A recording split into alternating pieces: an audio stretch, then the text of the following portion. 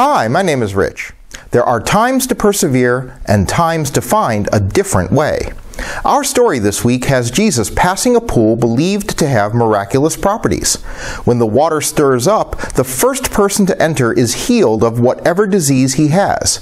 Jesus sees a man who has been ill for 38 years. Jesus asks him, "Do you want to be made well?" The man replies that he is never able to make it to the water in time to be the first one in. Now consider that he has been ill for 38 years but was never going to be able to be the first one to the water. He was playing an unwinnable game.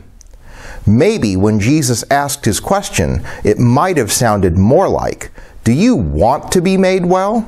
Because the man was pursuing a solution that would never work for him. Are you playing any unwinnable games in your life? Are you doing things in pursuit of a goal that will never get you to your goal? Some of the unwinnable games we play include the belief that pursuing money, power, or prestige will make us happy. Even the idea that we need more in order to have enough will derail our lives.